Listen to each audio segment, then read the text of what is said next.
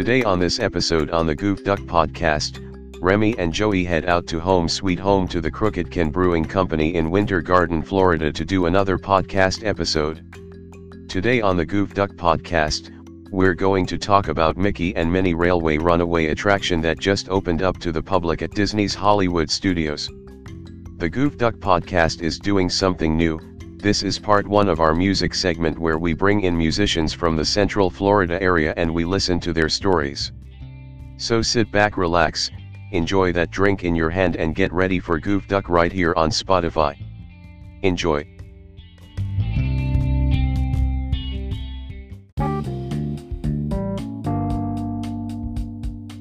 Welcome to the Goof Duck Podcast. This is the podcast where you can get all of your theme park information, whether it's information on the rides, shows, restaurants, and different food options in the parks or at the resorts.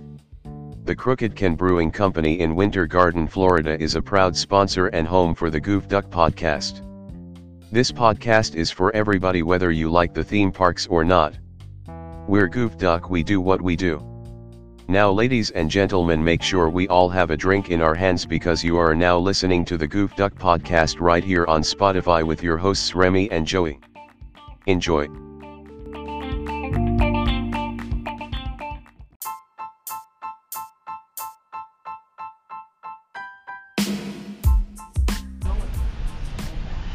Welcome to the Goof Duck Podcast. This one is for a Friday, March 6th? Friday? Yeah, today's Friday, so Friday. I don't get weekends off, but I'm glad it's Friday. That's right, today's Friday, March 6th in the year 2020. Good afternoon, ladies and gentlemen. My name is Remy. I am the host of the Goof Duck Podcast, and always with me is the Drama Zant. What's up, family? Pleasure. Guys, Enjoy the weather, baby. Guys, we are home sweet home. In the words of Joey here, we are at the Crooked Can Brewing Company in Winter Garden, Florida, about a couple blocks down from Pilar's. So you guys want to... That's right. Guys, we brought in a very special guest. We're going to get into the theme parks later on, but we brought in a very special guest today. He's a very close friend of mine. He's one of the greatest drummers in the Central Florida area. Guys, please give it up for Mr. Mark Claremont. Mark, what's going on, man? Hey guys, how's it going, man? Not much. Thank you so much, man. There are a million things you could be doing on a Friday, and you came out here to hang out. Oh man, I'm glad to be hanging with Yeah. a couple of guys having a Cheers, that's right, nice gentlemen, cold right brew. here. That's Man, right. Talking about whatever we're gonna talk about. The I good love it, call. man. Music, life, everything. So here's what we're gonna do, man. We're gonna start with you. So what made you get into drumming? What made you come to the Central Florida area and start doing gigs? And what made you become the drum you are? It goes all the way back from where I was born in the islands. I'm from Haiti originally, Port-au-Prince, and I came here when I was about 8 years old. I moved to New York City. I was exposed to drums. I was exposed to local hand drummers, and never saw a drum set or anything, just hand drummers. And I was just fascinated by the skill and the concentration and the energy that came off those guys. As a kid, I was like 4 years old, and I saw it. I was like mouth open, like wow. Oh, And wow. then when I moved to New York City in the 60s, right, I was probably about 8 years old, and I was exposed to a lot of music. And we lived in Manhattan at the time. I was about 2 blocks from Central Park, and not too far from the Museum of Natural History. So I got to see a lot of cool stuff, but I got in drum and bugle corps because I really wanted to be a musician. I don't know. Yeah. Something was pulling at me, And then I saw a marching band. I was like, oh man, I want to do that, right? So I got into Boy Scouts, and then I got into a drum and bugle corps thing. So I started playing bugle. That's when I first started learning how to read music. Oh, wow. And then with the Boy Scouts, we would go out on these trips and outings and stuff. And I was the guy, since I played an instrument, I was the guy that got to play revelry in the morning to wake everybody up. So the guys hated me, man. I was getting up That's in the morning, awesome. playing the bugle, playing revelry. Oh, man. And everybody would be like, oh man, that kid, Can you imagine playing the horn out of Magic Kingdom, waking every single cast member like? That's every kid's first song. I play trumpet, and that's like every kid's first song because it doesn't have to use vowels. Right. You're just holding that thing and Yeah, right. That's That's right. I love it. With you being from New York, I'm gonna ask you something because I'm a bit of a music nerd. Have you ever been to the CBGB? You know, I was much younger then, Okay. and I was just getting exposed to, like I said, playing in band and stuff. I wasn't even playing drums, I was like, Oh, wow. I was Okay. playing the bugle. But then I remember I was also not only playing with drum and bugle corps, but I was also on the soccer team. So I remember that one day we had a big soccer match, and I had a big parade, and I had to make a decision. I Oh, was one of the crud. starting players on the soccer team, but I was also, they needed someone to play bass drum, right? Oh. And so I wasn't going to play bugle, I was going to play drums. I was like, oh man, I was so excited, right? Cool. And then I made the choice that day to not play soccer on the team and to go on the parade. And I was going to Catholic school at the time, so I remember our coach was one of the brothers. And I Wow. remember him going absolutely ballistic, sitting in the corner, like yelling at me, screaming, "You're gonna do what? I'm sorry, huh? You're gonna go play the bass drum? You're a starting player." I was like, man. Coach, I'm sorry, but I was actually getting sick of playing soccer because I was a good soccer player, but a lot of the kids, this was in the 60s, so nobody was really playing soccer. yeah. So the guys that were playing soccer, I frustrated the heck out of them because I was good, and I would dribble the ball and get it all around them. And so their solution was to just kick me in the shins. Oh. So I was like, man, I'm done with this. Yikes. In your defense, I actually had a buddy. I graduated in 2000 from high school, and I had a buddy that I played soccer with as well. I was really into. I was on defense. I was sweeper. I just liked being the guy that took out the legs. Yeah. And timeout. Speaking of the man, actually we don't have to take a break. Speaking of the man of the hour, we got Carl here from the Crooked Can Brewing Company. Dude, this IPA is phenomenal. Yeah, the new one, the URFA? Yes. Yeah. Well done, sir. Are you the owner, sir? I'm not. Oh, I'm not. okay. He's a GM. I play one on TV. Hey, man, somebody's got to do it. He is the GM. Yeah. Well, they were just telling me that they met the owner. We were talking about you. We're like, hey, wait a minute, you know what? Get my head all swollen up. Well, you came in, I was like, oh, hey, this got to be the guy. That's right. The show is love, man. Thank you so much. Oh, yeah, of course. Yeah, man. Thank you.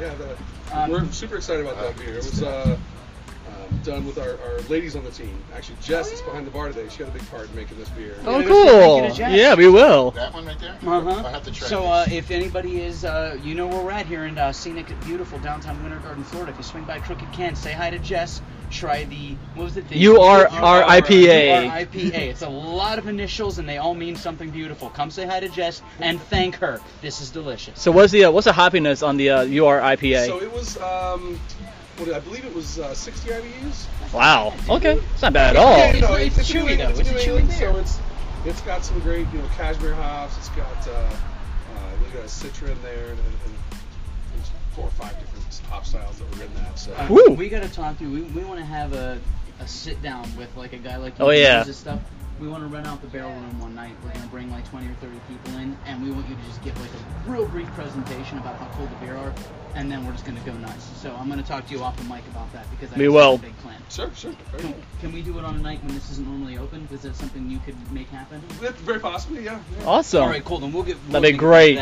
Dude, thank you so much Yeah. for coming. Yeah. by. Hi, Dose. Likewise, man. Good to meet you, yeah. See you around, man. Definitely. If you guys are around when this opens, we're doing a barrel-aged Scotch ale today. Oh, that sounds So good. at 4 o'clock we'll have that ready to go. We might still be around. We might still be here. Depending on how many drinks I have while I'm doing my paperwork in here. All right. Guys, of course, the voice you just heard, Carl. He's the brewmaster here. He makes the He wheels is. go round. Yep, he is the GM of Just Crooked Can. to try some stuff. That's right, man. Oh yeah, we'll try it out.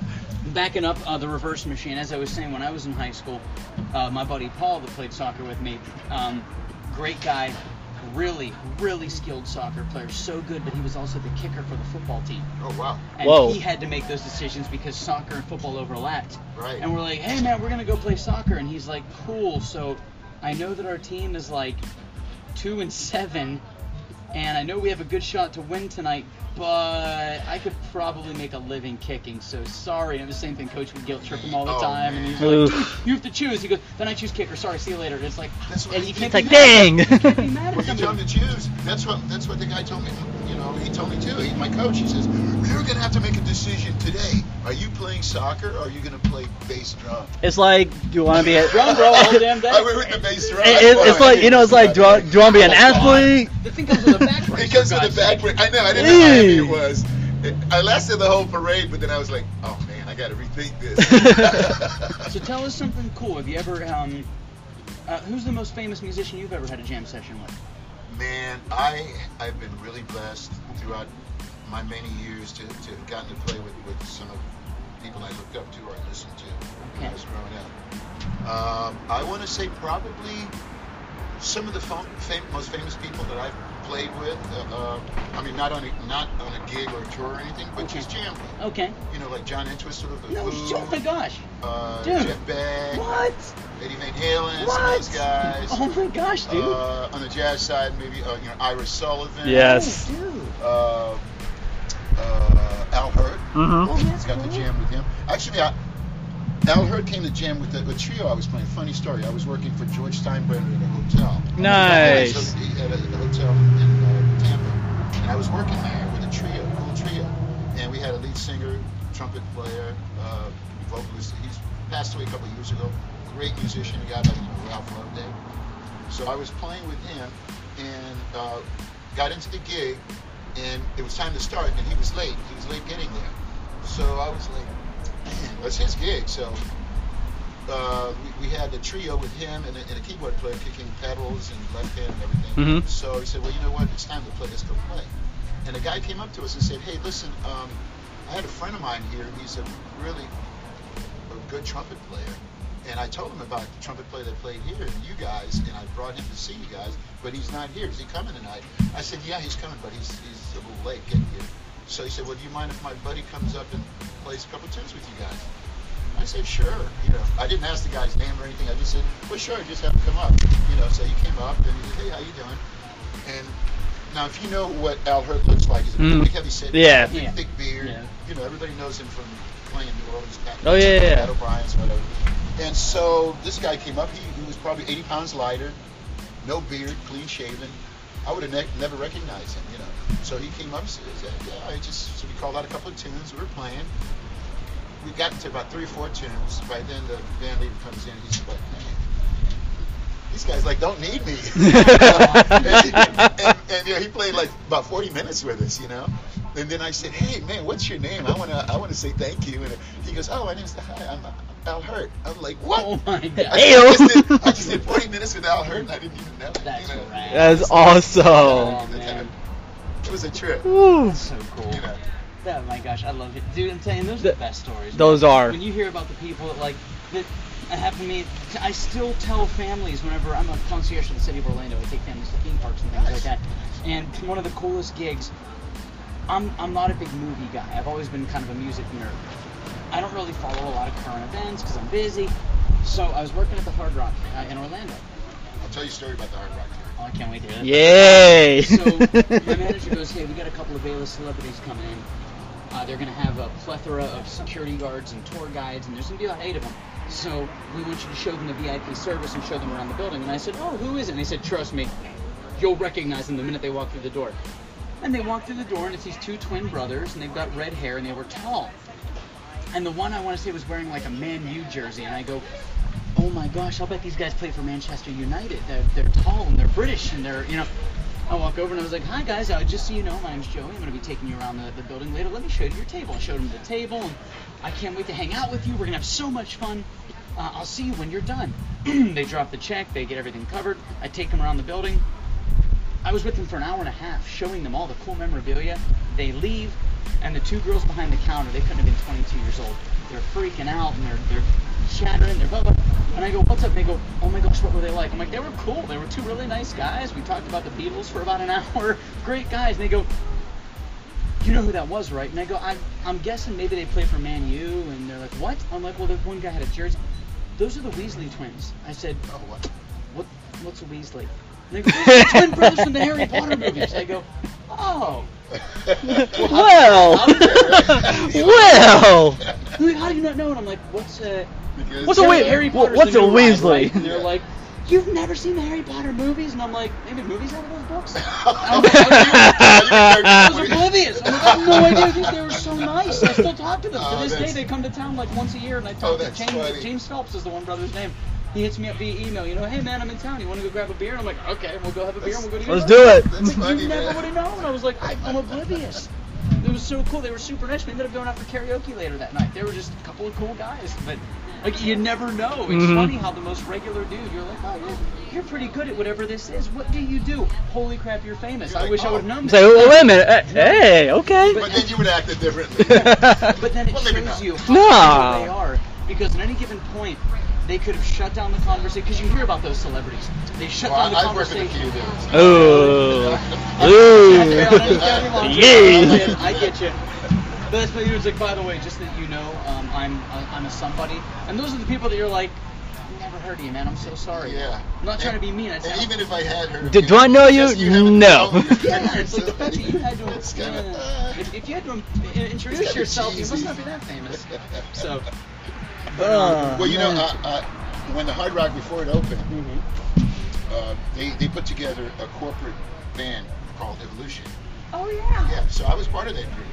Like we're talking 99, 2000. Yeah, right when they Wow. Walk open Well, I was up. the lead singer Yes. percussionist for that. Oh my gosh. And my friend Mike Franklin put it together. Nice. He put that group together. Okay. And he got some all-star folks. He got Liberty DeVito to play drums Okay. for Billy Joel's band. Yep. And Ooh. Charlie Sheen to play sax. Of course, Charlie. Yeah. I forget how many of these guys are like moved to Florida and said I Yeah, could probably before find I work. They're all locals. You know? These are all local players. So fun. Well, when you're on the road all the time, it's nice to come back home to Florida. That's right. Get the beach. And That's right. everything else.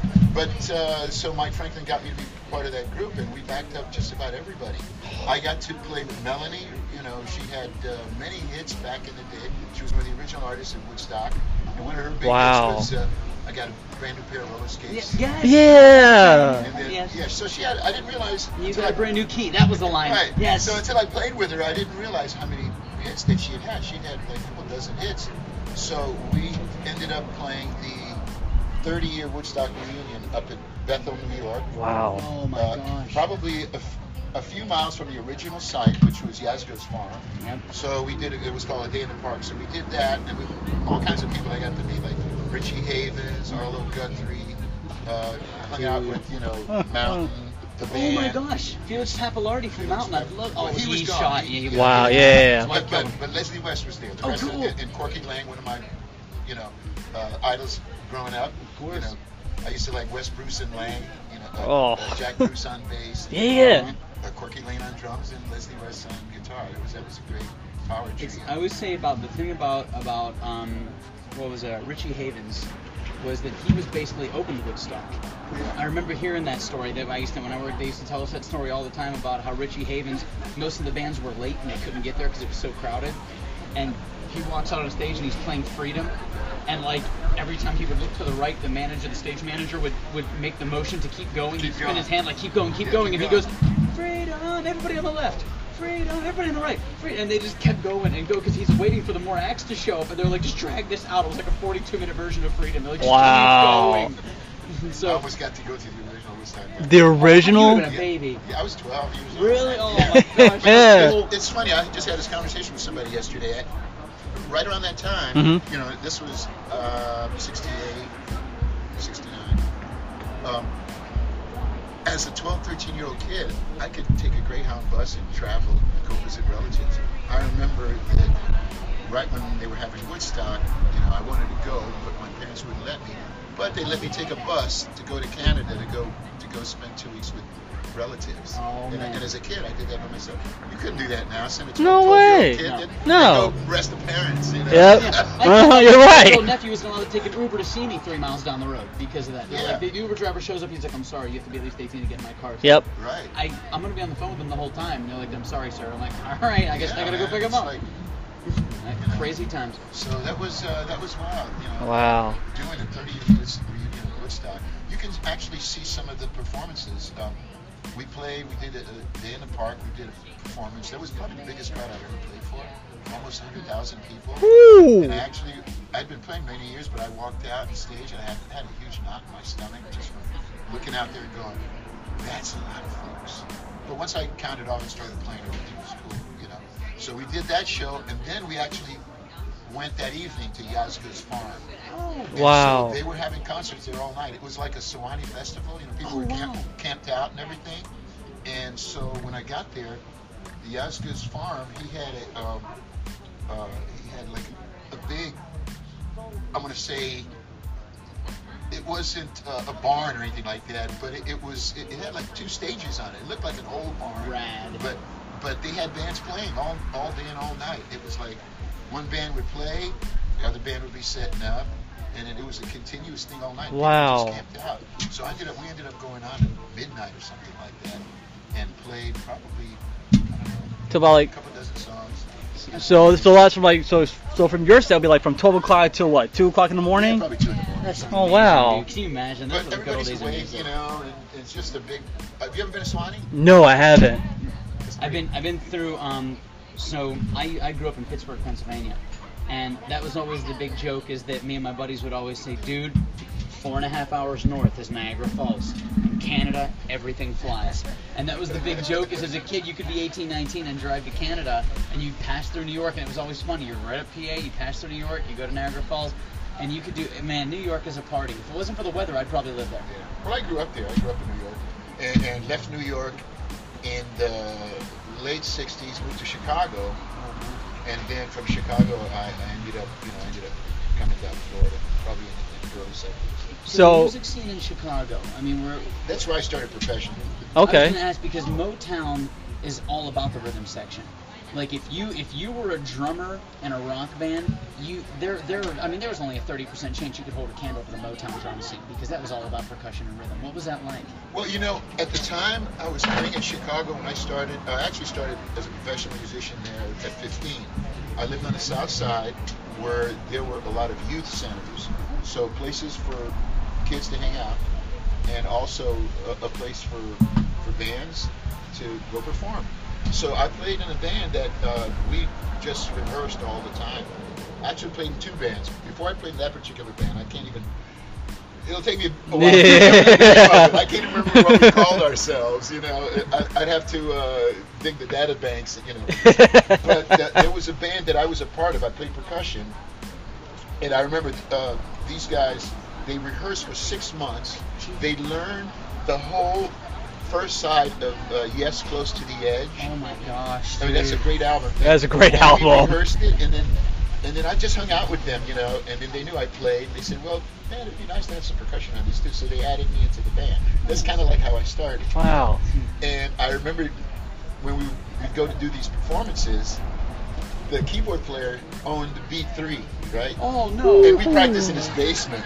So I remember every gig we had, 6 of us would You like have to lug lift that this thing, B3 and carry it up the Oh, stairs. God. On the basis, right? And then I wasn't driving, so every time I had a gig, my little brother and I would get a couple of grocery carts, and we would put all my drums in and just kind of push them in the snow, you know. I love it. Wow. That's how you get to the gig, man. My dad used to tell me stories about him and his brothers and their buddies had a band back in 1977, and the rule in Pennsylvania was you weren't allowed to be in a bar if you were under the age of 18 unless your parents were there. And so it was my dad and his brother Danny and my uncle Louie and his brother Michael. It was these 2 sets of brothers, and they had a band. And my grandparents on my dad's side, and then of course my uncle Louie, his parents were always like, just call me grandma and grandpa. They're so sweet Italian families, you know, they are. And so the grandparents would have to sit in the bar and drink beers and watch their little boys perform at age 13 to 17. Well. Because you had to be a parent. If the parents didn't show up, they weren't allowed to play in that bar. Really? And they were young, they were kids, but they were playing all these old like classic rock covers, Wow. and it was cool. So So you know you can get away with a lot when you're. You can. Right there. You can. I mean, I lived in when I lived in Queens in New York. I lived in Jamaica, Queens, Okay. and that was a neighborhood where there were a lot of musicians, a lot of really good musicians came out of that area, like Marcus Miller. Yeah. A bunch of those people. At the time, I didn't know any. I didn't meet any of those guys or know any of them. But that's kind of like the area where I had some friends that got me started playing. So I started getting real serious about it. I was probably about 13, 14, and just jamming all the time.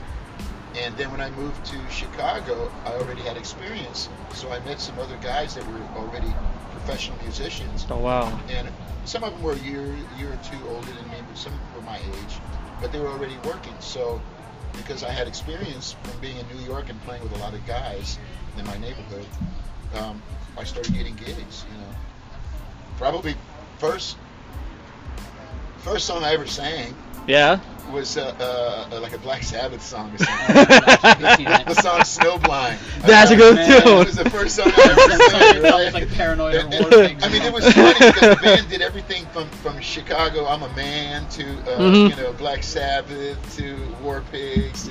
I mean, we did everything, man. That's Zeppelin. That makes me happy. Yeah. So 15 years old, we have a song list of just anything. Yeah, we're doing this song. All right, we'll do it. That was at it. I was getting a good laugh out of that, like when you talk to like people that have memories of like music from the 1960s. Oh, yeah. The thought that like the Beatles and the Rolling Stones were both considered rock and roll, and it was told to me, a buddy of mine was like, the Beatles and the Stones being rock and roll would be like NSYNC and Slipknot being in the same genre. Right? Like back then they didn't have all these subgenres. There was pop. And even pop was basically pop rock. Yeah. And then there was punk, and there was country, and then that was it. Like that was your. To be honest with you, that started with marketing in this country because the era that I was growing up and living and listening to music, you could turn on the radio and hear anything.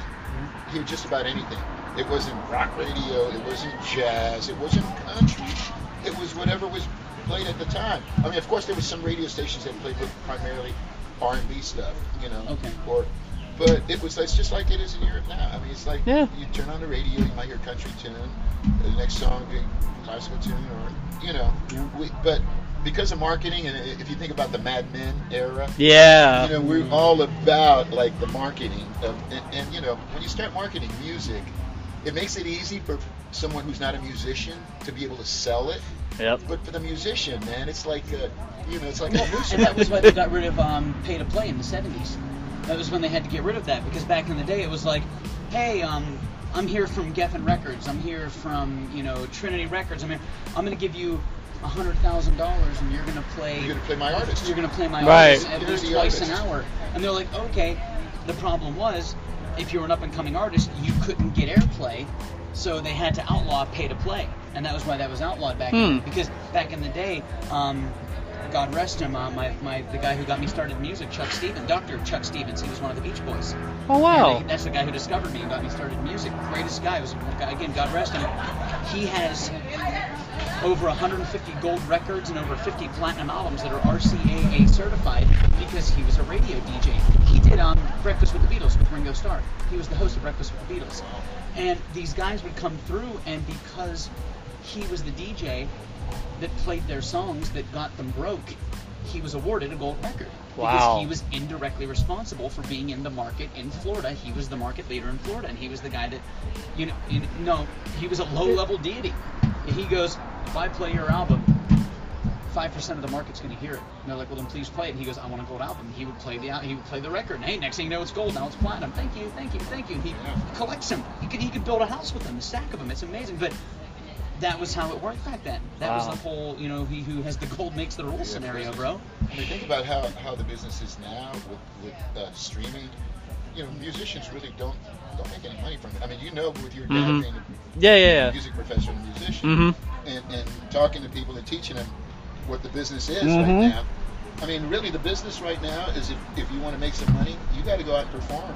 Yep. You got to do it live. That's why you need to go. That's why you need to go to like. That's why you need to go You gotta be to. good. That's why you need to go to open jams. You need to go to open mics every once in a while.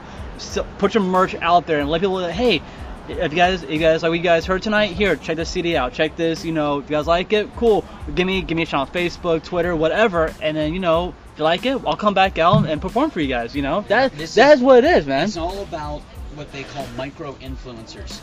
I don't like saying it because it makes me sound like a millennial, even though I am one. I'm a self-hating millennial. Yes, you are a millennial, I but hate it. I should be old. I should be too old, but I'm not. I'm sorry, man. I'm not a boomer. you're not a boomer. You're not a boomer. But it's all about. It's funny. It's with the micro-influencers. I could go out there and I could pay $50,000 to advertise and say, listen to my music, and I could sell 100 albums. Or I have 5,000 friends on Facebook, Yep. and I put out there, hey, if anybody wants to buy my album, I'm doing some things, and I could sell 1,500 albums. So the micro-influencer market is the new big thing. Yep. You're right. But here's also the thing. I mean, you guys need to come up with you guys need to come up with contracts too. You know, be like, hey, if I play this, you guys need to pay me this, and this. You know, it's all marketing in terms of, like, when we say marketing, it's not even about promoting the song, it's about promoting yourself. Yeah, like a brand. It's like developing a brand. Like this brand right here, the Goof Duck Podcast. Good Lord, how many cats do you have? Okay, it's cats and dogs. We're not gonna go there, so we're not gonna go there, man. But you know what? It's all good. Did an animal die on your hat? Good Yes, Lord. a white squirrel died on my hat, man. All right, a white squirrel just died on my hat. Dude, I got one at the house. I brought it. All right, guys. Well, we're gonna take a quick break. You guys are listening to the Goof Duck Podcast right here on Spotify. We'll be right back. Man, I'm having a great time. I appreciate it.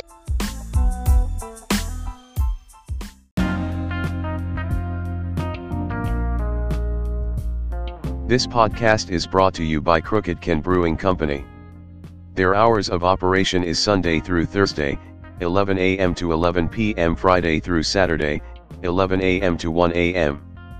Their address is 426 West Plant Street, Winter Garden, Florida, 34787. For more information about the brewery and their amazing craft beer selection, then call them at 407-395-9520 and check out their website at crookedcan.com. And now let's go back to our program, the Goof Duck Podcast, right here on Spotify with Remy and Joey.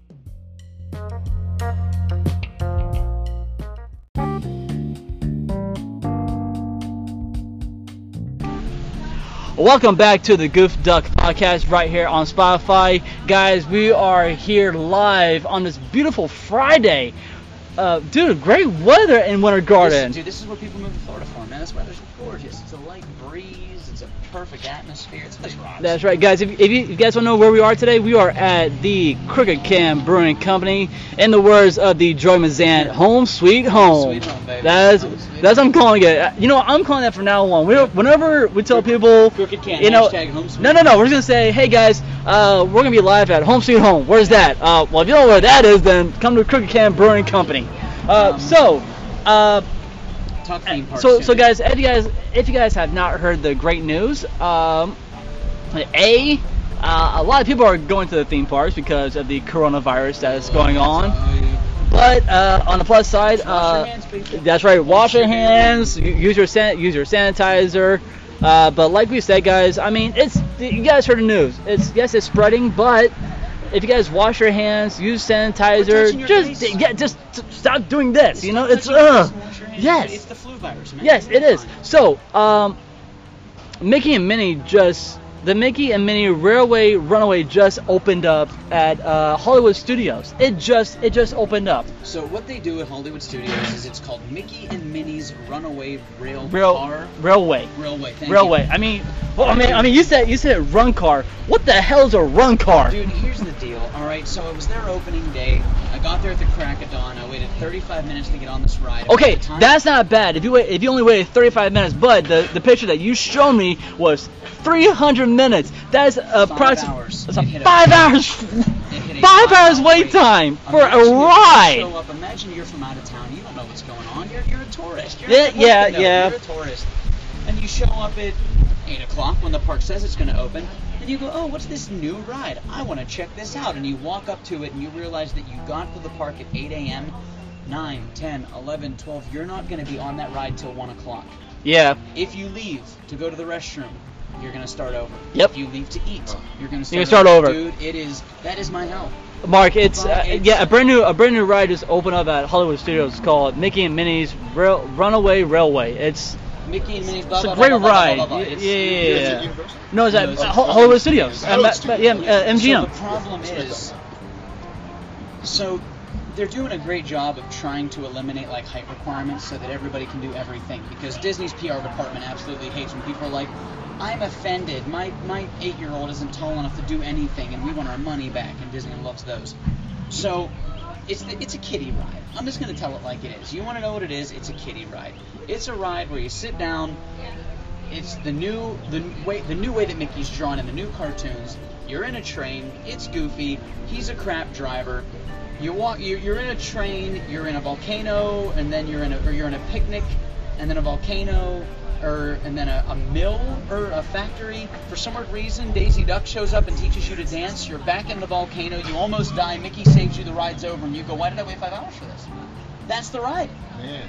It used to be the great movie ride over in Hollywood Studios. It went all the way back to the beginning of like early 1900s cinema, and it ended. What was the newest film? Aliens. That would sound Aliens, yeah. more fun to me. Oh yeah, I love that ride. For this hot piece of dog ass. The thing is, man. Yes, guys, this is based off of the Mickey and Minnie short films cartoons. I would have rather sat perfectly still and watched the cartoons. It's man. Okay, I'm gonna be honest with you, man. Those short films scare the crap out of me. They're dark. They are really dark. I thought Really? I haven't seen they it. are Tim dark. Burton directed them, and I say, I can believe that. Oh no, not Tim Burton. How about Quentin Tarantino? How about that dark? It's 2 stabbings shy of a Tarantino film. It's like it's a little dark. Okay. It is crazy like, dark. Goofy's a little off the deep end. Mickey's a little angry. Okay, Goofy. Is real violent. Okay, let's put it this way. Goofy looks like a crackhead in that cartoon. Do kids Mickey. like it? Do kids like it? Yeah. I think so. I mean, I don't like it. I mean, Wow. the cartoon scares the crap out of me. Put any horrible. We're not. We're not. So Goofy is very goofy. yes. Mickey is Very Which- Mickey-ish. very Mickey. He's very Which, Mickey-ish. guys, Long I as actually, we got 3 characters, which, they really angry to I'm actually gonna play some for you guys. I actually had the opportunity to meet. Oh, this is cool. Actually, The guy who did the voice I of met Bill Farmer, the voice of Goofy. From what? Listen to this. Ready? Here we go. Well, here he is. It's me all the time. Oh my. It was So cool. I met the voice of Goofy, and him and I, we talked for a good 30 minutes at Animal He's been Kingdom Goofy for Jumbo. So 31 yeah, years now. higher. Thank you so much. Higher. He's been Goofy for 35 years. Really? Oh, that's 35 years That's as Goofy, as the guy in the green the green pants, the Did you say brown he had a limo shoes. that said Goof on the back of it or something like that? The what? What did his license plate say in his car? Crap, you know what? I did not remember. I He actually told me like he had a license plate on his car said like Goof 1 or something. Goof, cool yeah, like it that. was so back to the attraction real quick, and we'll get back to our guest star here now. We got Mr. Mark Claremont, guys. So Mickey and Minnie's newest attraction. I'm not gonna say the full name. Just So the Mickey, Mickey and Minnie. yeah. It's the only one. It's 91 years, so it's a they finally get trackless ride. The one thing actually I saw it on YouTube. I like the beginning part where how Goofy, train goes into the tunnel and just splits off, and then all of a sudden, okay, what the F is going on? Are we in a different room? Are we in this room? No, it is so cool. But the Daisy room, that's the room I really enjoyed the most. That's the coolest room because you're side by side and you're bouncing, you're dancing, and then You realize that there's no organic material to that at all. It makes no Nope. sense. You're like picnic, Mickey Minnie dance lessons. Yep. That makes no sense. That makes no sense. That's literally like if you're at Universal Studios and you're in the Fast and the Furious ride, and then all of a sudden Vin Diesel goes, Worst "All right, so listen, we're ride gonna stop real quick ever." to hit the McDonald's drive-thru." Okay. And you're like, wait, that has nothing to do with what's going on. It doesn't matter. It's a paid sponsorship. It's Mickey. Daisy teaches us to samba. Mickey. There's But- no reason for that to be there. Okay, It but makes no but sense. Donald is in the ride like for a short minute. Doesn't matter. How the F does Daisy get her own room? No, it's probably one of those. I don't know. Maybe he's got a Jewish lawyer. He's trying to avoid a divorce. Yeah, Maybe that's right. He's got to put his wife Yep, in the yep. show somewhere.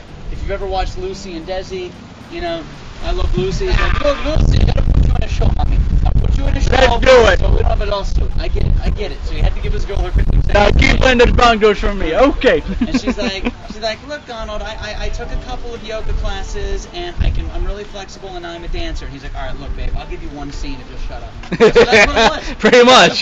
That literally Disney on I'll that give you ride. your own show. Yeah. Yeah. Look. If We'll you'll- give your own show, if man. you shut up and not spend my money, I'll give you your 5 seconds. And her whole thing is, now we're gonna dance and samba, and now my back hurts because the whole thing just wiggles. Jiggles, Oh, yeah. no. So But I'm over it. But the other cool thing about that ride is, I know that you don't like it The now. cool thing about so, that ride is at least if people are there, they're not on the good rides. No, I was gonna say that. I was gonna say the pre-show. I thought you were going to say the good thing about that ride is this.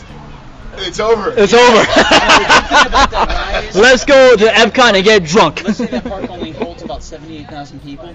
If 5,000 are in line for that ride, then all the other rides are 10 and 15 minutes shorter. And I'm like, I'm okay with that. So- I got bills to pay. Let's do this. So, I was gonna say, man, the coolest thing I kind of liked was the pre-show, where how Goofy The screen pops up. That was blows in the hole. Yeah. Through and like, all right, guys, well, come on You're in. watching a screen, and Goofy does Goofy, and he blows something up, and he crashes the train through the thing, and it makes the screen. It looks like you're watching It's like a a piece big- of paper rolls up. Oh, wow. But the actual screen does that, and then that's It the hole flips you walk up. through to go to the next scene.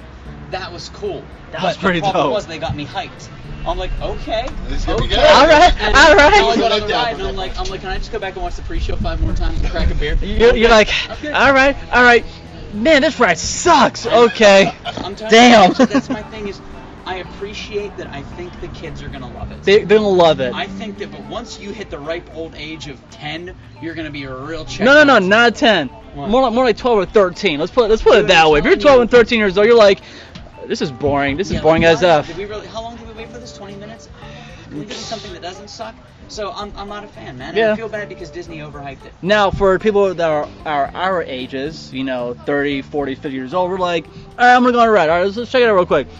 Boy, this ride really sucks. You guys want to go to Epcot and get drunk? All right, let's go. All right, That's why the peace out. Skyliners there. That's the beauty of the Skyliners. Those new gondolas. You hop. Have you the seen those yet? The gondola. the gondolas? It is so cool, It's been a man. while since I've been there. Yeah. It's really cool the way they're It is they're awesome. really catering to this whole childless millennial crowd. They're trying real hard to bring the people that are like 20 to 40 into the park because those are the ones that are spending money Right. on So crap they don't need. back in the mid '90s at Magic Kingdom, they used to have their own gondola system between Tomorrowland and Fantasyland. Yeah, I remember that.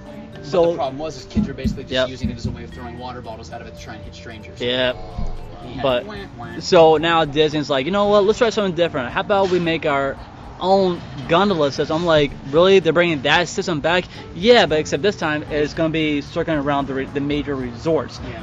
not including And there's a grate over the vents. Right. It's not open air, so like Yeah. you can't. So- be You can funny throw about it. something out. Right, so you go through All Star, you go through, I'm sorry, not All Star, Pop Century, Art of Animation, the newest resort, the Riviera Resort, which is fantastic. It's one of the most beautiful resort now. Really? I love it in there. It's gorgeous. So how did you end up checking it out? I mean, you just Well, I work for the airport, so Okay. part of my job, I get to drop off luggages to and from to all those different all those resorts. Yeah. So during our first day, not first day, when that resort opened up, I asked the concierge. I said, "Hey, do you mind if I check out the resort real quick? Like, check out the entrance." Like, "Yeah, go right ahead." I'm like, "Okay." So went backstage and I saw the entrance. I'm like, "Wow, this is actually not bad at all."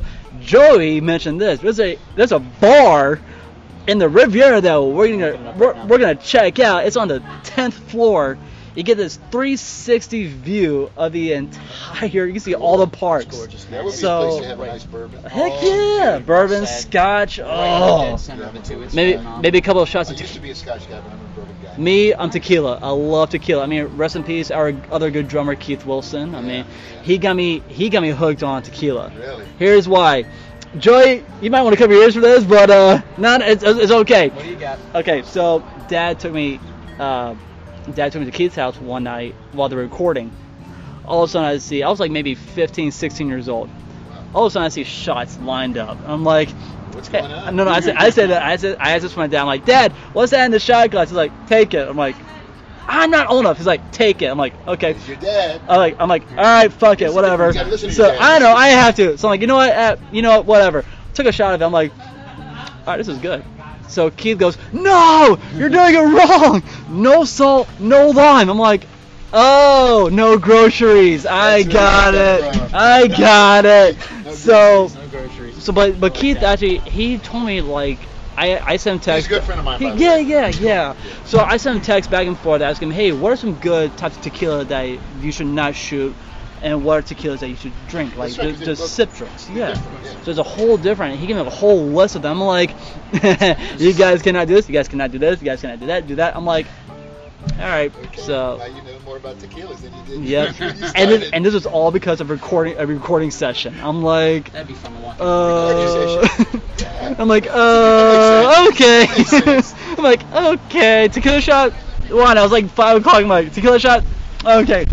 8 o'clock, tequila shot. Okay, I got it. Hey, So that's a better session because I was at a session and guys were putting stuff out that I didn't want to do, and I was like, no, this ain't for me, man. Good man. You know, I'm telling you. It's always said. It's always the So right. if somebody puts that out, I'll do the shot. all right. Well, guys, we'll be right back after this. This was your part of the theme park. So we're done talking about Minnie and Goofy. I'm done talking about Minnie. We're done talking about that ride. So, guys, we'll be right back right after this.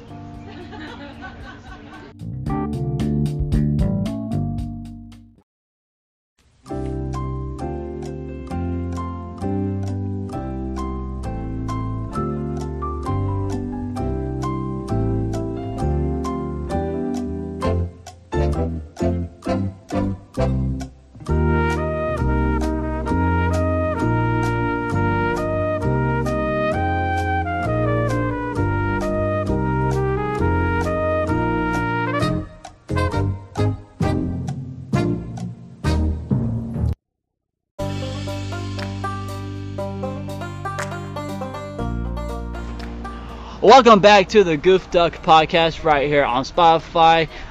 We are live at the Crooked Can Brewing Company here in the home of Winter Garden, Florida. AKA Home Sweet. That's right, home sweet home. Guys, I'm your host. My name is Remy, and always with me is the Joy Mazant. What's up, family? And guys, we have a very special guest. He is back with us, Mr. Mark Claremont. Hey, fellas. That's right. Dude, So, man, music's good today. I love music, man. This is why this is a new part for Goof Duck.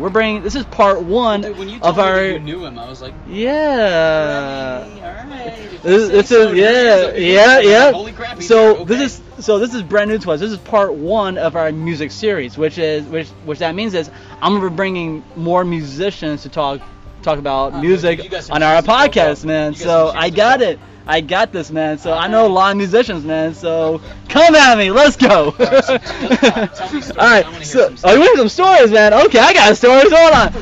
Oh, I'm sorry. Sick of hearing you talk. I wanna hear the conversation. My He was asking me apologies. about his dad. He goes, "Do you have any stories about your dad?"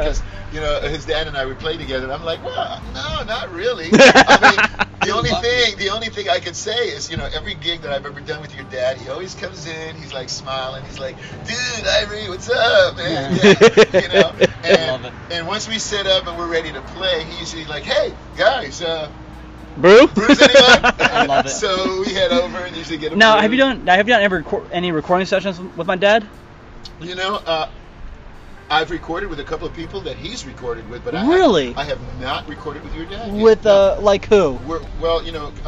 Captain Harry. Yeah, Captain. I Yeah. played on some of his stuff, and I know your dad has played on some of his Oh, he stuff. plays on a ton of his Yeah, stuff ton with of him. stuff. Yeah. And so we're talking about actually with this new project that we've been doing, the 80s remix mayhem. Yeah.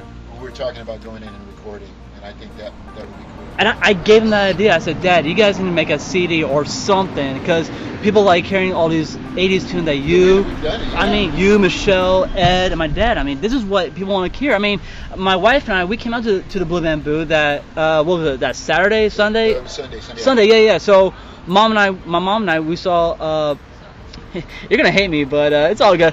We saw Mean Girls, the musical, at the Dr. Phillips Center. Oh, that's cool. It was good. It was actually Yeah, you not got to bad, your man. mom, that's it, Yeah. Listen, So- anytime you get to spend a little time with your Yeah, and mom goes, hey, Mom's cool, too. she is. So she goes, we want to do after this. I'm like, Mom, do you want to go to Blue Bamboo and go hear Dad? She's like, no, I don't want to go here. I'm like, Oh, okay. You sound like my wife, man. She's like, So mom well, goes, it's not, she doesn't say but she doesn't want to go hear me. She goes, Yes. She usually said, well, I've been doing that for years. She works hard. exactly. She works But hard. my mom goes, you know what? I love 80s music. You know what? Let's go see Dad. Let's go. I know, Let's I go saw see it. some. She Let's go showed see some 80s mixtapes. My So question: do you guys cover Jungle Love by Mustaine the Time? that, you know what? That'd be a good song I too. have done it before, but not with this band. That'd be good. But You cover, dude. I want to show up. Please, Okay. let me. I just want to sing Okay, that one so- song with you guys, and I'm good. but here, I wanna sing but Joey, Well, last time when we went, not the last time we played, but It was- the first time we played, Yeah. we had some special guests. So, it's kind of nice to have a special guest coming for 2 or 3 songs or Oh, something. dude, I'll send you my So- demo.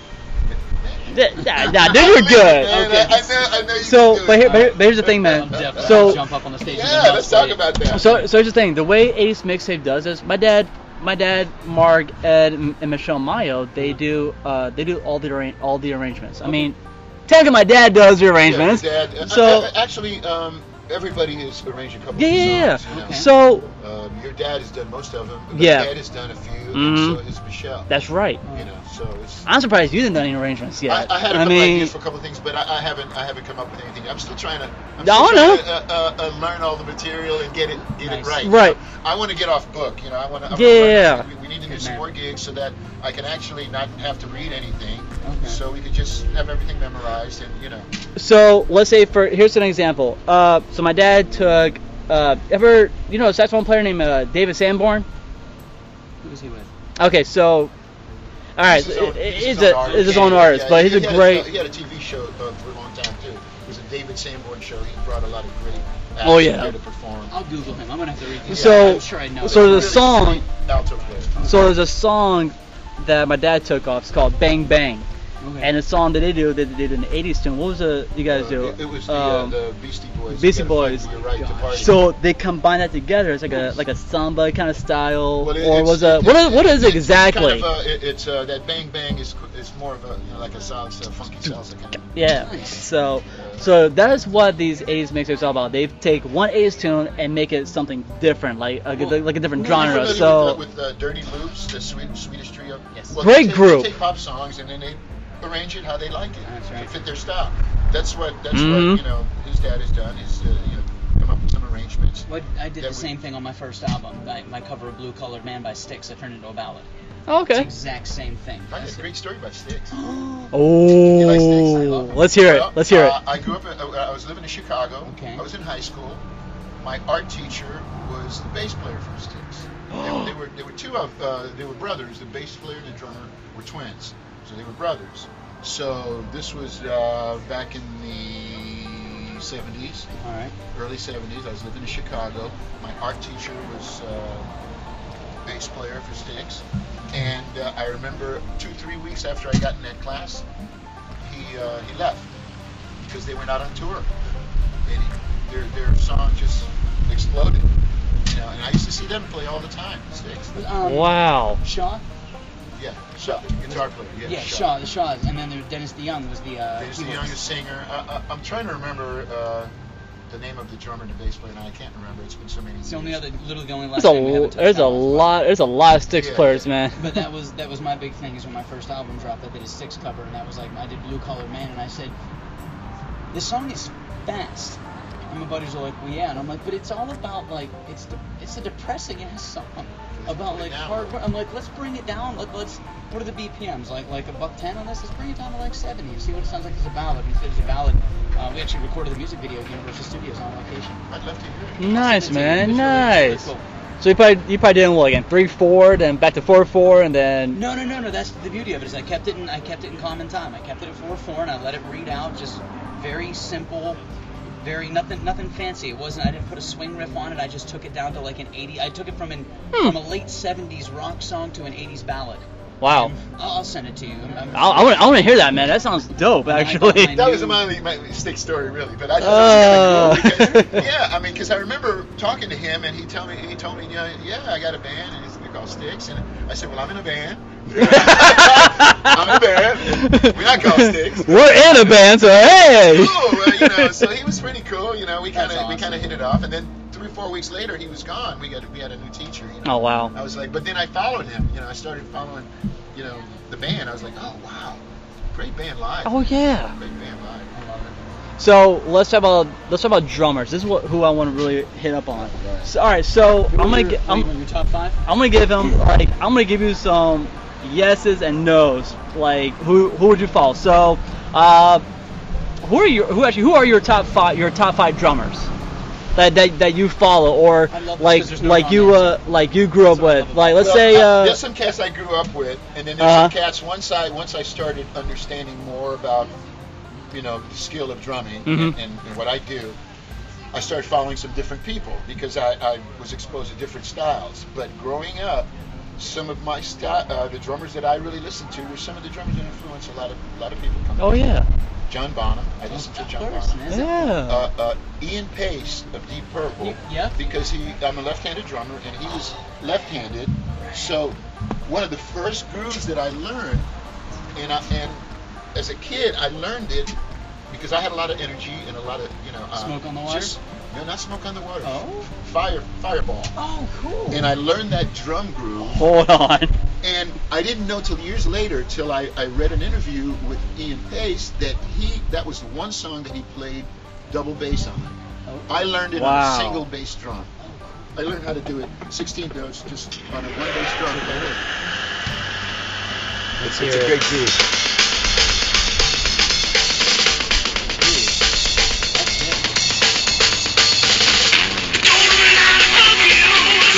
That's Ian Pace, right? So I heard Ian Pace, I was like, okay, I got to learn this shit, right? So I learned that. So you learned that groove. I on a one and I drum. learned Holy it on one bass cow. drum. I mean, I probably couldn't do it now, but as a kid, I had all this energy, and I was like, I learned how to do it, you know. That's awesome. And then as an adult, as I started learning, Mhm. you know, Theory. and what I all was that, right? doing, Yeah. I was like, man, this is hard. I had an interview with him. He goes, that was the only time I ever used a double bass drum. And I was like, Yeah. Thank you. That's why it was so hard. That's why I had such a hard time. I didn't know. So But that was one of my influences, you know. Right. And let's see, Ian Pace, John Bonham, Yes. and of course I'm a Hendrix freak, so Mitch Mitchell. Mitch Mitchell. Yes. And, Mitch Mitchell, Buddy Miles. Those were my first influences. Okay. As I was really coming up. all right, let me riff on you a little bit. What about Steve Gadd?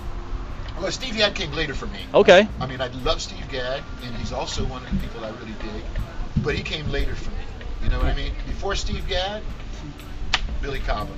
Yeah. Okay. And I'm actually, I know Billy. I don't know him real well. Right. But we communicate. We're friends on Facebook. Oh, cool. I communicate with him for Nice. years.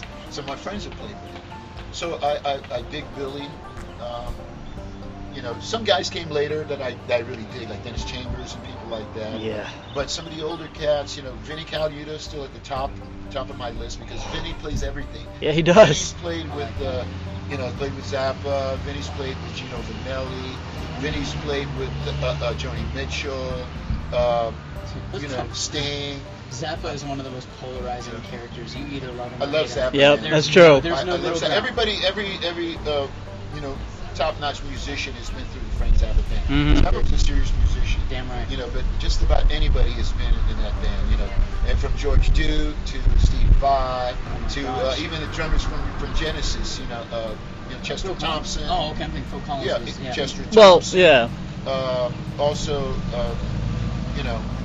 a lot of those cats came through this band. A lot of great players. But see, And then Steve Vai ducked out at that point. That was when he started Mhm. playing with David Lee Roth. Even before then, even course. before David Lee Roth. Yeah, even before David Lee Dude, Roth. Steve Vai, you want to talk about a guy who's a master of his craft. Watching that guy play the four-neck guitar that looks like a giant heart. He's No. not among the Oh no! Who's the bass player who plays the bass upside down on Weather Report or Yellow Jackets? Jimmy Haslip. Jimmy Haslip. Oh. Hey, I just That- worked with a bass player about a month ago.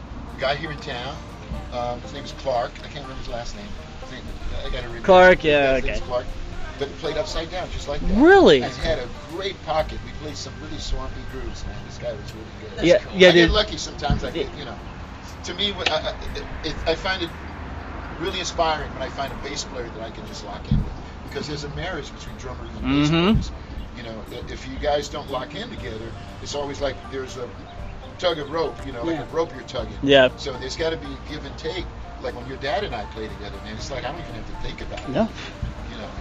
I know what he's doing. He knows what I'm doing. It was always told to me that it's funny that the bass guitar, only having 4 strings, the bass guitar I was always told was the easiest instrument to learn and the hardest to master. That's true. You can learn to play the bass guitar and you can learn where the notes are, but to truly master a bass guitar is an art form. You get to like your Geddy Lee, of Rush. You That's watch what that blows. That's what blows me away about bass players. Bass players, they can sing and play, because I'm a singing drummer. Uh-huh. But for me as a drummer, I can put the drum part on autopilot and concentrate on the singing. Mm-hmm. But with the bass player, you're playing like right on the beat on everything, and man, it's the whole concept of it. You know, I've tried it. It's easier for me to play guitar and sing than it is to play bass. Especially when you get into these punk musicians where it's you're not just going ding ding ding, it's Yeah. I got a story for that. So that tune you guys do, Fear, with A's mixtape. That if you don't like, was it saxophone? Was that time? You like saxophone? Dude, the way Mark, my dad, combined that tune, I'm like, hey, okay, here's my just. And my dad goes, I'm singing, okay, Dad's singing. I'm like, yeah, okay. I can't wait to see them, man. We're gonna go one of these nights. You're gonna like it, man. You're gonna love it. Oh yeah. The Blue Bamboo Performing Center. It's right, Winter Park, off of Fairbanks and Kentucky Avenue. You dig it. I'm down. And tickets are not that bad, It's man. about 130 people. 130, yeah. I mean, it's like if you're this is the stage here, you know, like That's cool. Like right there. I'm a and the fan. stage is about this high. I'm down. So it's like in somebody's living room. It happens to be 40 Yep. feet wide. I love it. I'm down, Great, man. And it great sounds crowd, perfect. great crowd, And great once the light goes drinks. off, there's no yakking, there's no talking. People actually listen to the artist. Mm-hmm. And you know, Is there a bar there, by any yes, chance? Yes. there's a bar in Oh, the I'm back. sold. Let's go. There's There's a a bar. bar with snacks, beer, wine, whatever, Okay. water, and you get your drinks. Oh yeah, and here's a plus. They're not like It's an Disney. art gallery They're not like outside. Disney.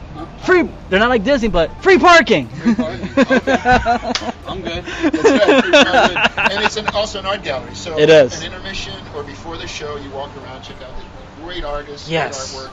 They also sell local books, recordings by different artists, local stuff. Yeah. Yo, dude, they you. have vinyl. They sell vinyl. Oh, there. that's so cool. You know, So of retro. local artists and known folks, but they have vinyl. They got CDs. They have. I saw a book, a jazz book. Really? Yeah, about Celia Cruz. It's a new book that just came out. They had that for sale there for Oh, $40. nice. That was Celia Cruz de Tu Voz. What was the big Celia Cruz song I'm thinking of? Oh man, it's gonna But haunt me. she's- I'll Google it. She did a because they lot. used her. I was in a play that one of my professors did in college, and they used Celia Cruz as all of the background stuff for her whole Celia's play. something, man. Yeah. But Big Cuban star. so well, Rem. So let's So I got a couple more I want to ask you. So Hold up. I got. Just pass. So there's a couple. Okay, we're good. There's a couple of drummers I want to top notch on real quick. So I got a lot of drummers who I followed when I was little because my dad he didn't force me, but I kind of picked up bass just for a little bit.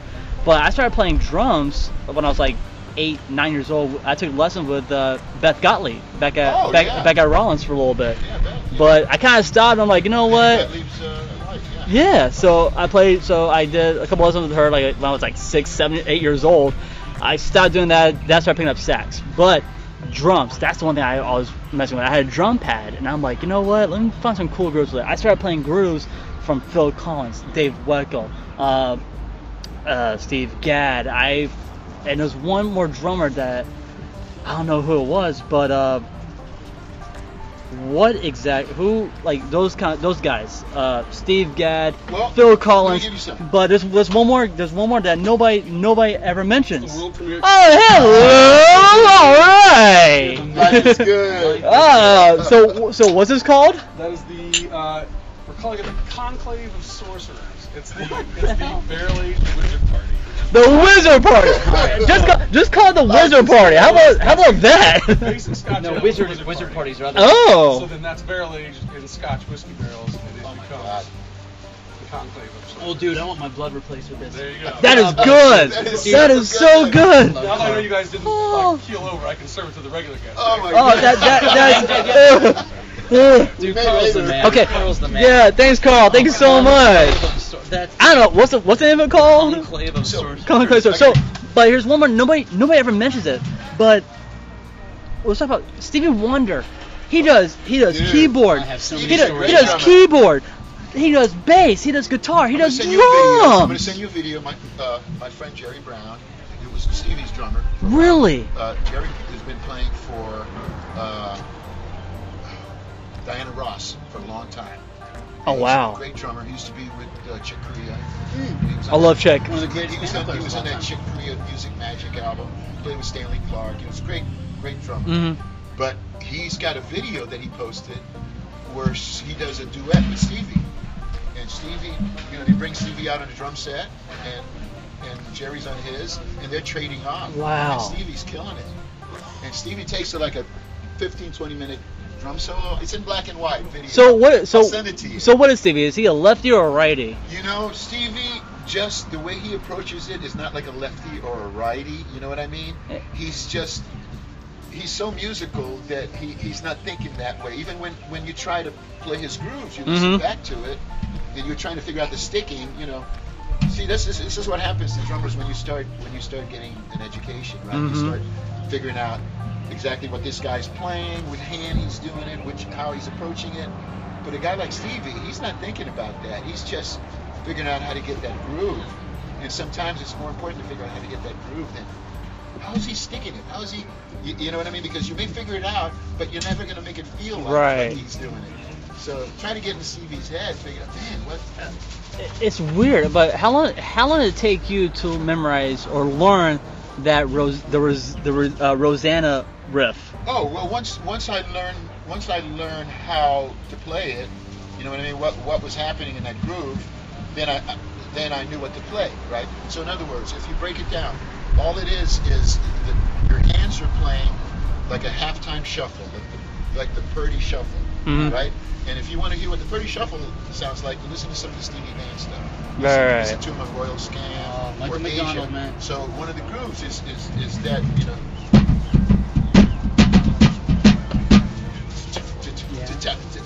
So that's what this is, just a shuffle, halftime shuffle, So, but underneath, you're playing the Bo Diddley bass drum power, right? So you're going boom, boom, boom, boom, boom, Go. I get it. This is why I love But when you hit that speak- snare, speaking- the last snare, when you speaking hit that words. last snare, kick drum is with it. I can't believe it. He just broke it down. Though. And then once you do that, then you can do a little ghost to the snare, right? Ooh. But what I love It's is a it cool makes group.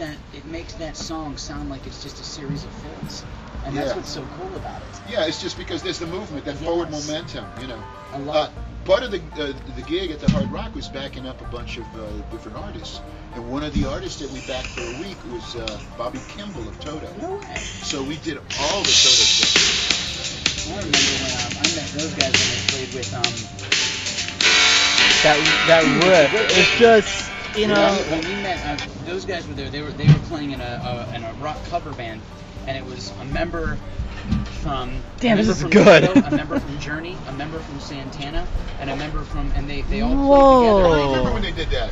and they did all covers of each of their bands. I think it was Greg Rowley yeah from Journey. Yes, it was. He was also originally from Santana. Yeah. He was the original singer for Journey. wow. Who else?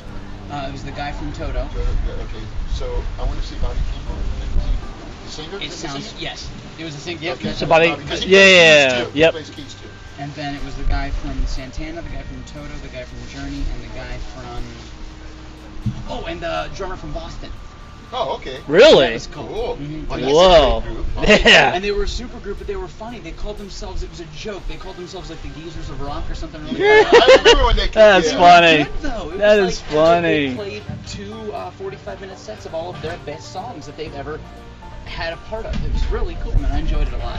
Well, back in the 80s, I was working at a music store and teaching over in Tampa. Mhm. This was one known as one of the biggest music franchises in the country, Thoroughbred Music. All right. And they used to have these music expos and clinics, so they had tons of drummers come through there. Well, I was the A&R guy. I was like the artist relations guy. I was teaching there, and over at Thoroughbred, it was called Profession Unlimited. And I would go pick up the artist, the performing drummer, whoever it was. So Oh, I wow. got to meet all these guys. I got to go pick them up. And I picked up guys like Jacques DeJohnette, Billy Cobham, Tony Williams. Oh, man. You know, Billy I'd hang out with- Cobham? Oh yeah, Billy. Yeah, I would pick him up at the airport, take him to the hotel, and then take him to the gig. And then afterwards we'd get to hang out and have dinner. And I got to meet a lot of these cats. Some of them, they still remember me, and some of them, Yeah, it was just a yeah, bit, it's all good. But But we've got years of recordings, of videos of all this stuff. My buddy over in Tampa's got, he's got tons of this stuff, man. And I have some of those on video too. Some of those clinics, expos. They call them drum expos, right? That's right. So all the different drum companies would have, you know, Yeah. bring out all their best stuff. I will love to and all see the top that. Cats. Have you ever been to the NAMM show? Oh yeah, a few times. I played. In fact, I played the NAMM show back in the '80s. That's how I got to play with Van Halen and some of those people. I was playing drums for a guy named Seymour Duncan. Seymour Duncan makes guitar pickups, right? Nobody knows Wow. how good Seymour is. Seymour's a great blues guitar player. So back in '84, '85, I did like a mini tour in Florida with Seymour. We went to all the music stores and performed. And then we went and played the NAMM show in Anaheim, the big one in California. Yep. And so this is where I got to play with all these cats. All the guys that played with Seymour Duncan pickups and their guitars, they were featured on on Seymour's show.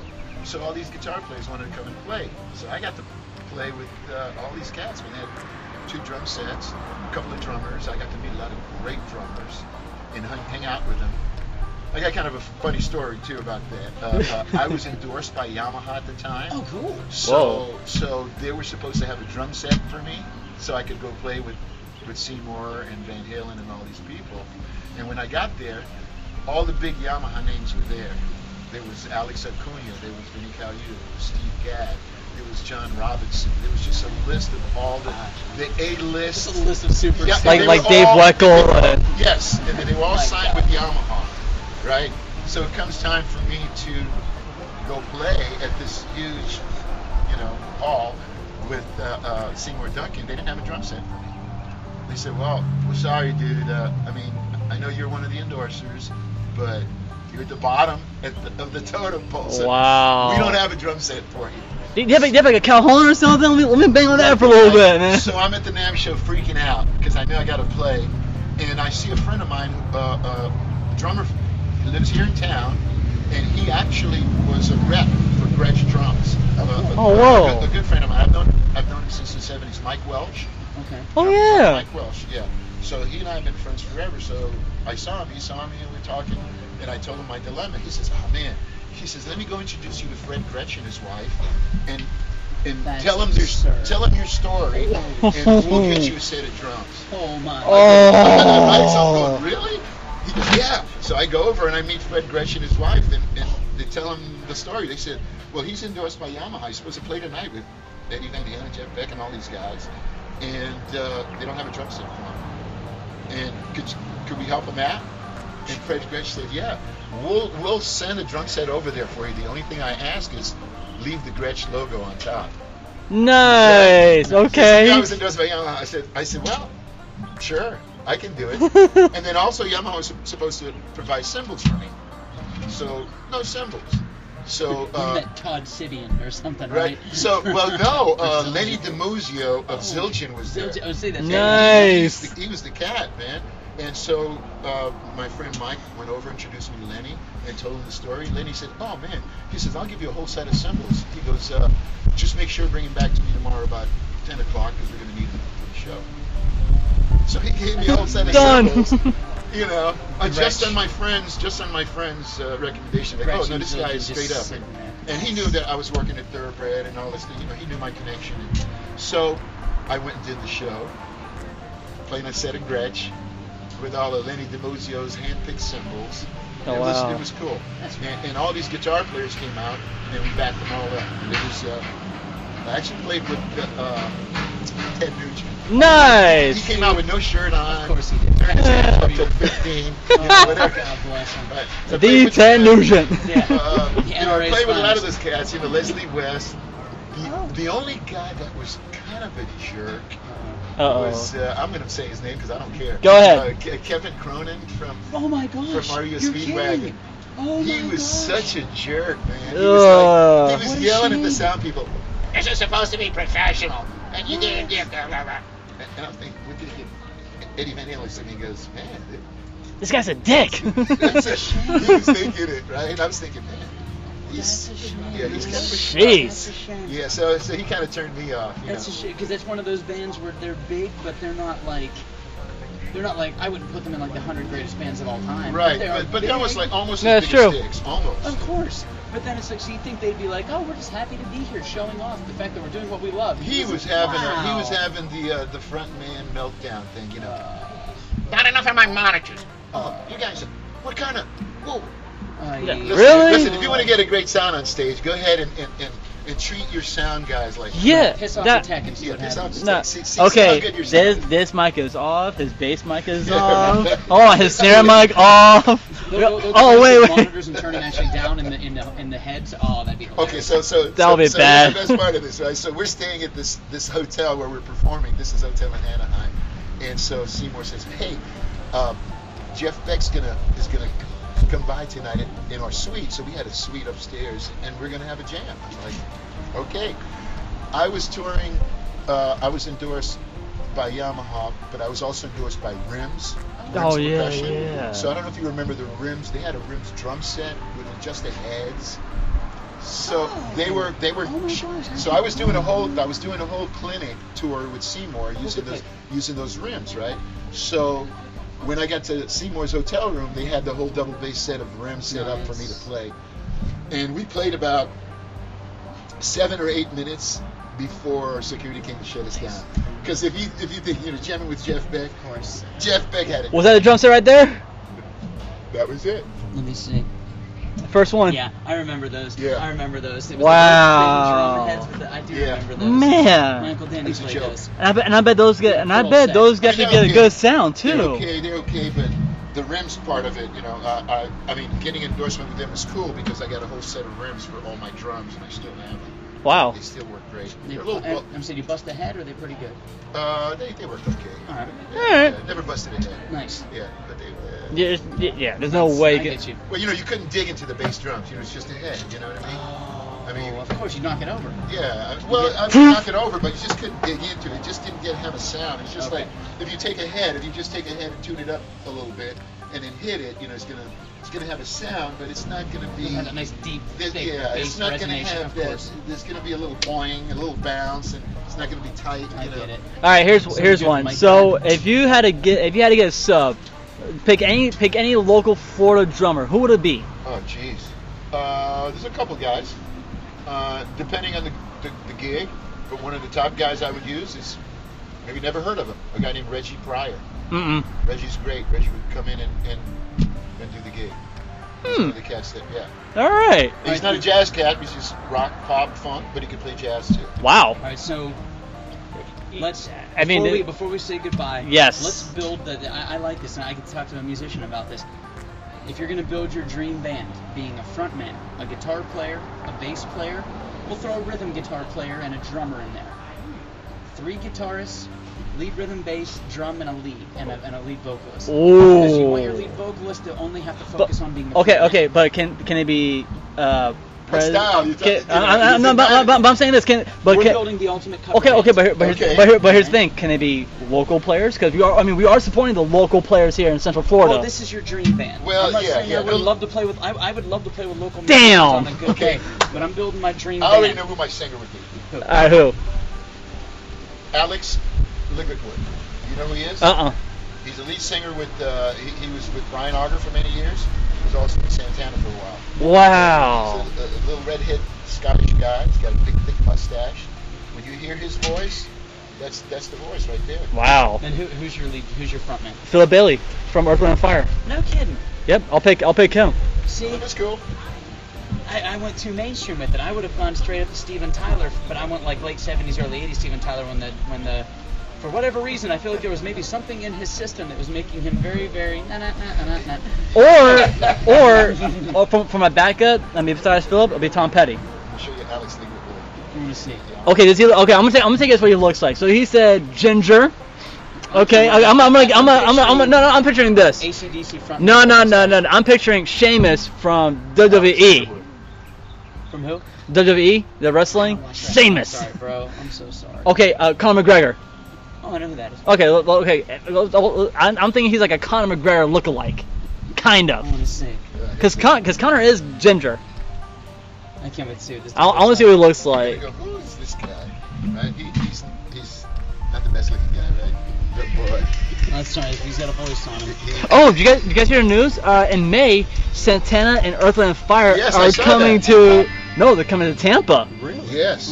Which I really want to check out. I'm down. That's gonna be dude. Hell yeah.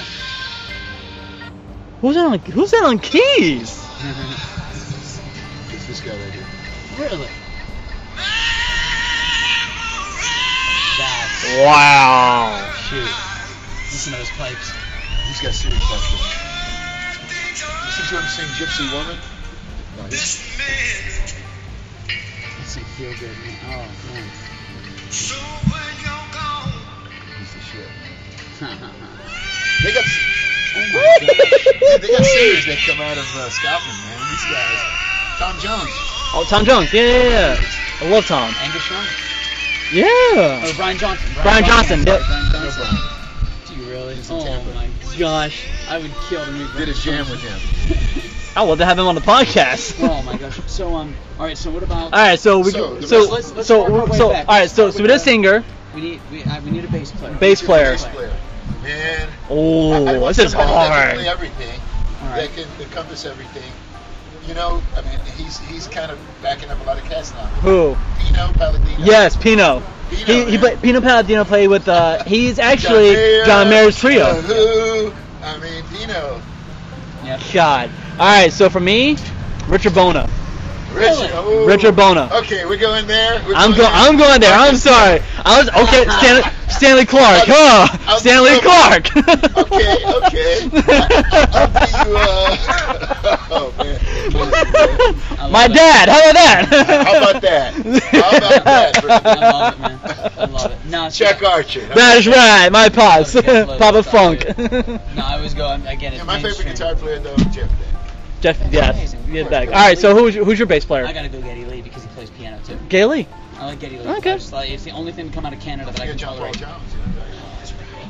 See, but if I'm gonna call in a ringer from Zeppelin, it's gonna be all about Bono.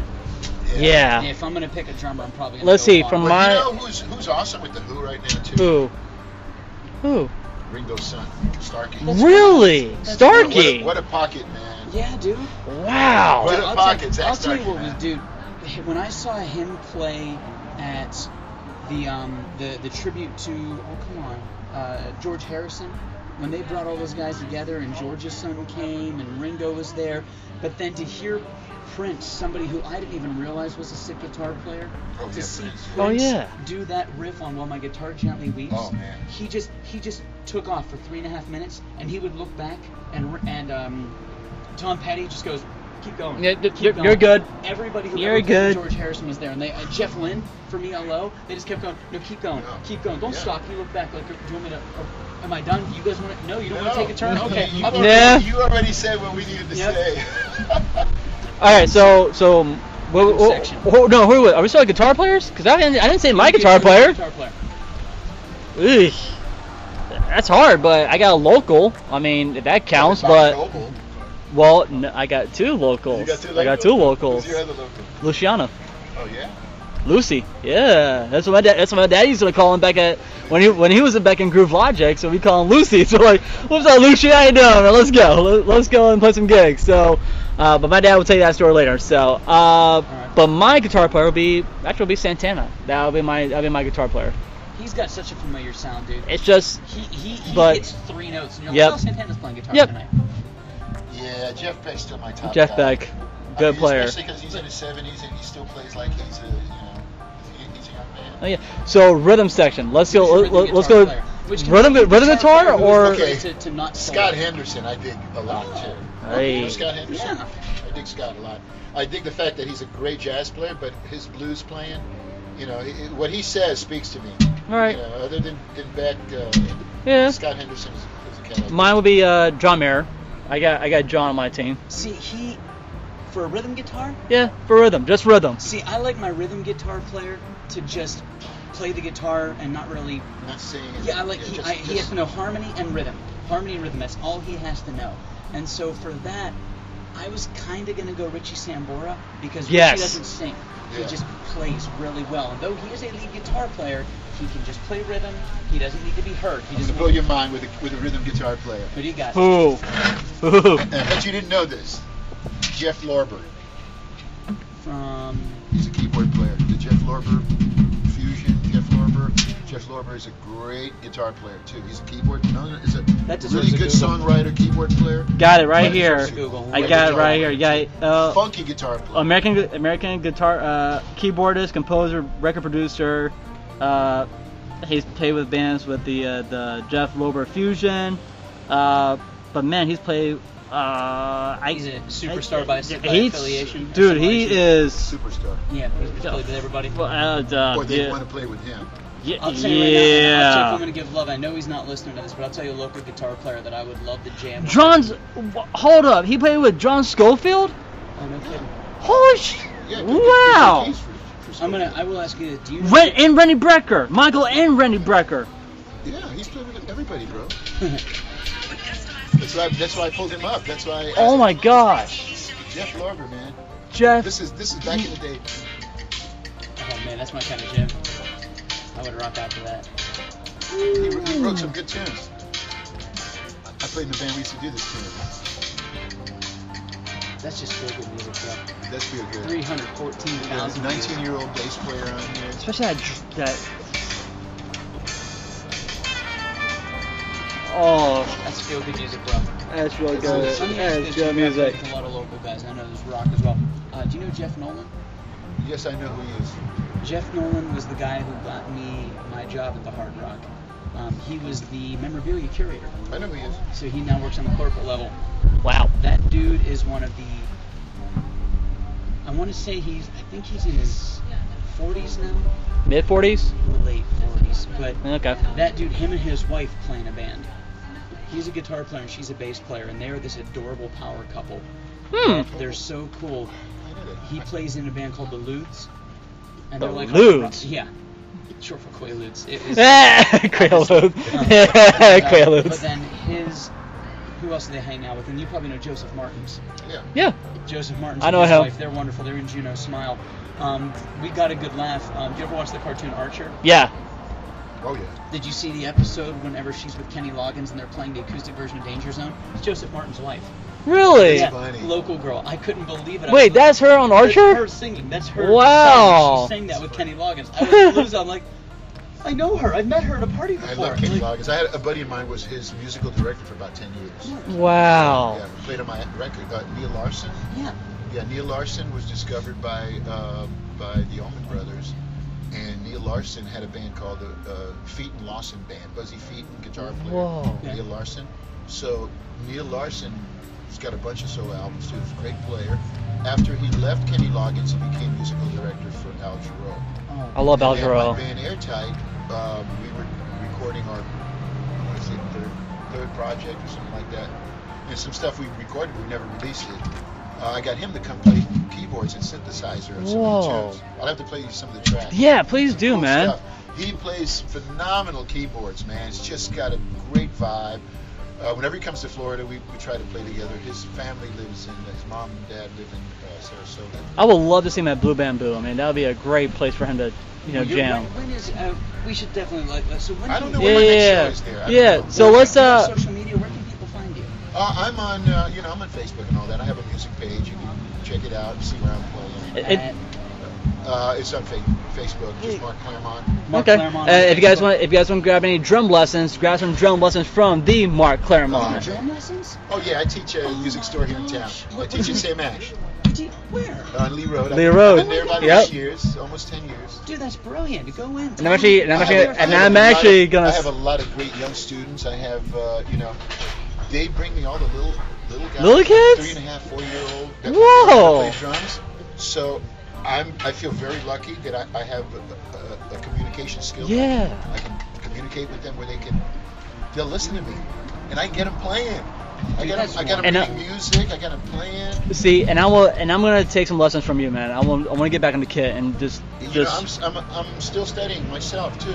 I mean, life is about a continuous, thirst for knowledge. I love it. I still study.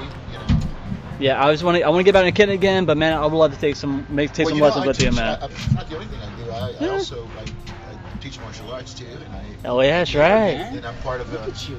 I'm part of a school that I've been studying there with these guys for 30 plus years. So that's something I enjoy doing. It keeps me young. It keeps me being able to play drums. There you go, man. And it also keeps me disciplined because sometimes being a musician, it's easy to have bad behavior and be undisciplined. But the That's martial very true. arts really keeps me focused, and keeps me playing. And when you get more rounds of this beer right here, this was that amazing. That was good. That was beyond good. So with that being said, we got to say a special thank you to Carl. Of course, is always good. Yes. Crooked Can. If you'd like to come out here tonight, when will you have this thing uploaded? Today or tomorrow? If you guys want to hear this podcast, this will be up tonight on Spotify. So make sure you guys are hearing this. If you guys cannot catch us tonight, you guys can check out this podcast tomorrow. I'll tweet out about this tonight, so you know, because, that's right, guys. So for those of you who are hearing this now, hopefully you did come out and see us last night. And, that's right. Guys, let's do something together. Yeah. Let's do something together. Let's record, play, jam. Yeah, also, so guys, Don't. That's right. I have plenty of studios, man. I have friends that have studios all over the place. Yeah. All right, guys, we're gonna do. Then that'll be a great acoustic jam session, man. Be great. You on the kit, me on the keys. Yeah, man. Okay, it's happening. There you go, man. What do, There you go. Percussion, keys. I got my Just jazz in the car for you. Just don't baby. bang the keys too hard, man. What's wrong with you? No, I'm a rock star. I wouldn't dare. So, guys, That's right. So if you have to. that's right, guys. So from all those here from the Goof Dog Podcast, my name is Remy, and always with me is the Drumazant. it's been a pleasure, guys. And our special guest is Mark Claremont. Hey, thanks for having me, guys. Really appreciate it. Yeah, guys, this was a lot of fun. If we may, of course, I know how busy you are, but please, can we get you back on here again later? Of course, Dude, man. you're the thing. And we'll enjoy Heyman. We'll bring him, and we might bring another guest with him. Dude, I wanna get a jam So session. hey. I want to get a jam That's session. right. Yeah, man. All right, guys, from all of us here at the Goofed Up Podcast, thank you so much. You guys will catch us soon. We're going to give you guys more updates for our big 5-0 episode. We'll be our 50th We'll episode. figure something out. We got Yes, something big so we'll figure something out. From all of us here at Goofed Up Podcast, thank you so much. You guys enjoy the rest of your Friday. Take care. Awesome.